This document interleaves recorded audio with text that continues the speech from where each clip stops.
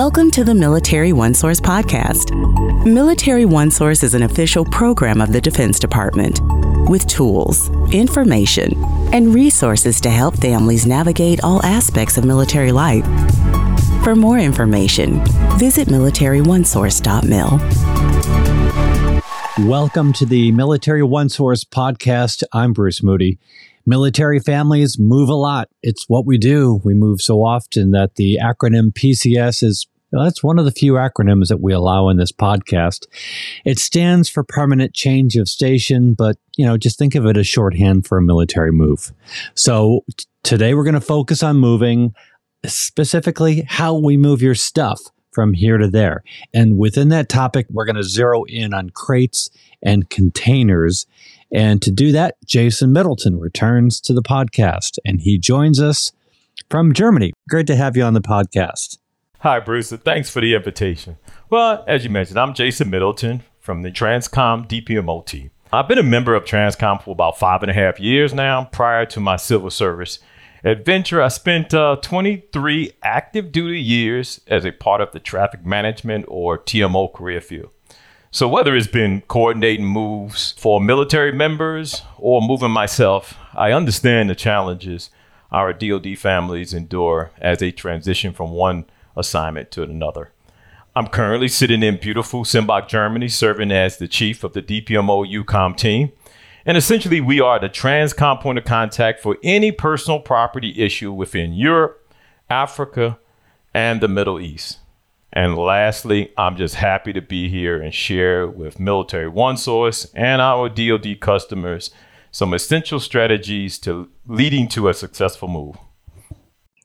Hey, thanks, Jason. Great to have you back with us. So when we talk about moving, the topic of crates and containers comes up a lot. And it sounds like an odd thing to focus on, but I think people will really come to appreciate why we're going to spend a few minutes kind of talking about the differences. So let's just begin there. What's the difference between containerization and crating? Well, great question, Bruce. I mean, those two terms are at times confusing for a lot of our customers, and it's definitely important for our customers to understand the distinction between the two. So, containerization is the term we use to describe the external containers, an emphasis on external containers that all of our personal property items will be placed on during transport. These types of household goods containers are constructed from heat-treated lumber and plywood and used for moving shipments to, from, and between our overseas locations. Our transportation service providers utilize various modes: land, whether it's line haul, truck, or rail, air, and sea, via commercial and military means. So, transitioning from containerization to crating. So, crating or special crating is the term used for smaller internal crates used to pack specialty items. For example, grandfather clocks, delicate appliances that the moving company identifies as requiring additional protection for safe transport. Now, special crating may be utilized for any type of household goods movement, no matter the destination. All right. So while containerization is usually reserved for an overseas move, is it possible to request that my domestic shipment be containerized if it's not already scheduled to be shipped that way? Yes, it is possible to request containerization for some domestic moves, and you can discuss most of those options and the criteria with the transportation office or during your counseling session.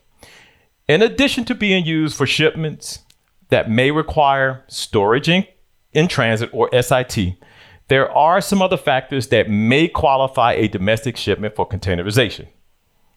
For example, a shipment is a suitable candidate for containerization when it meets all of the following criteria. The shipment's estimated weight is 10,000 pounds or less, moving during our peak season, which runs 15 May to 30 September, or 3,000 pounds or less during our non-peak season, which runs from 1 October to 14 May. And the shipment must be moving farther than 800 miles. And finally, the shipment must not contain extra large items that will not fit in a standard household goods container with dimensions about 7 feet by 7 feet by 4 feet. Okay. All right. So if I request crating or containerization, am I guaranteed to receive it? Well, we always do our best to accommodate, but there's no guarantee to either crating or containerization. Using a container for a domestic move is often considered an optional service, so factors such as price and material availability might result in your request being denied. Additionally, using a crate for a special item is considered an optional service for most types of moves.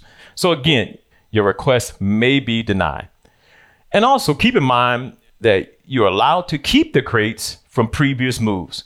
So if you have the ability to store the crate, then that might be a great option. However, we understand that not everyone has space for crates. So no worries if you don't. Your transportation provider will remove it from your residence on the day of delivery. Okay. So now that everything's been loaded onto a container, let's talk about the sealing process. What do we mean when we talk about these tamper-evident seals? Another great question. Well, tamper-evident seals are designed to provide a reasonable evidence when a container has been opened or tampered with during transportation.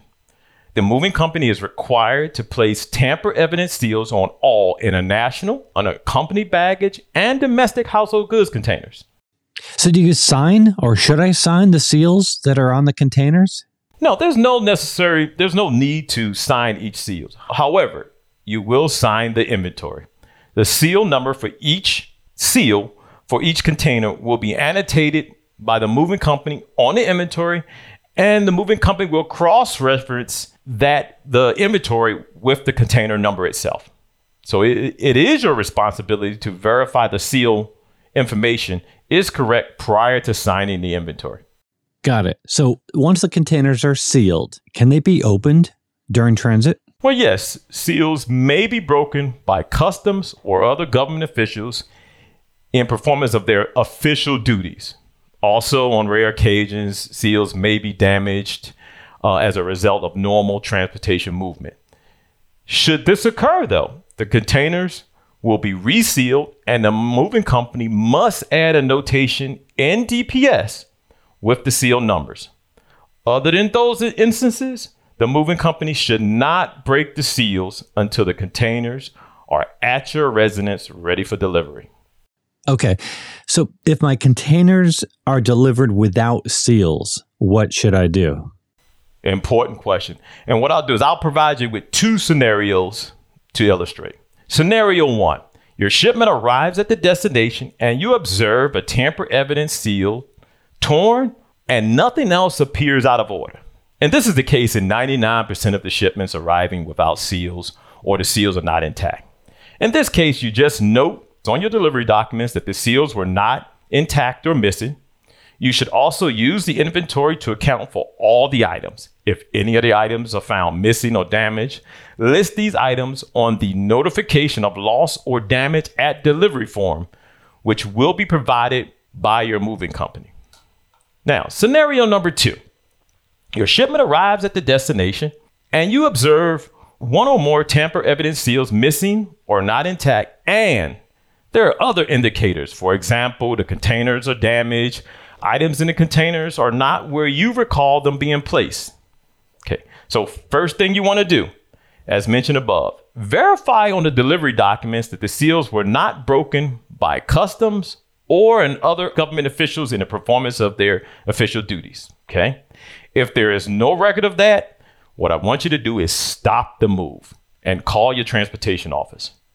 Request their advice, and if feasible, a quality control inspector's visit to your residence. And by the way, this advice is applicable anytime you have a situation or concern at your pickup or your delivery that you feel should be addressed immediately. All right. So what we're talking about today is about your household goods shipment. So now if you're conducting an overseas move, you're likely to also have an unaccompanied baggage shipment that would be come as a separate shipment in its own container. So is there anything special to know about an unaccompanied baggage container? Yes, during the counseling process, your transportation counselor will provide a full explanation of your unaccompanied baggage entitlements. But here's a summary. You can expect your unaccompanied baggage to move as a separate, expedited shipment in its own container.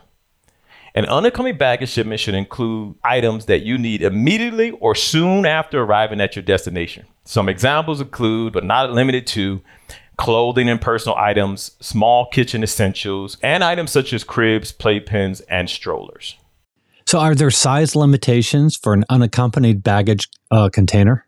While there are no documented size limitations, there are weight limitations set based on the type of tour, assignment location, your rank, and dependency status.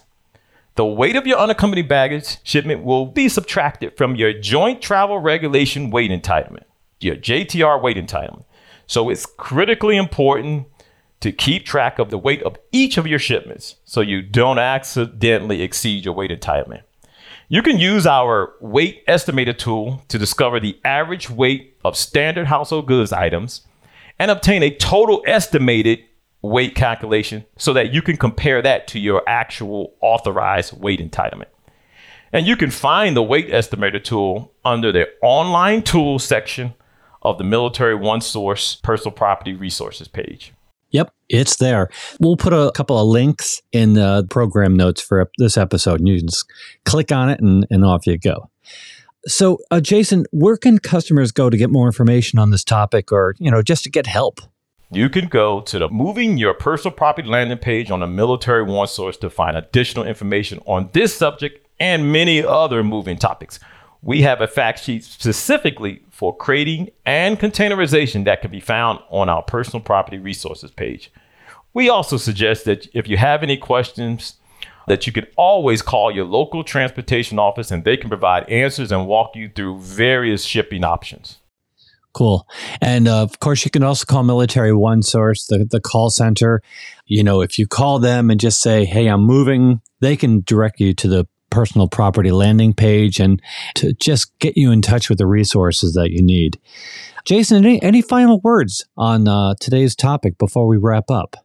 Yeah, so thanks for having me on.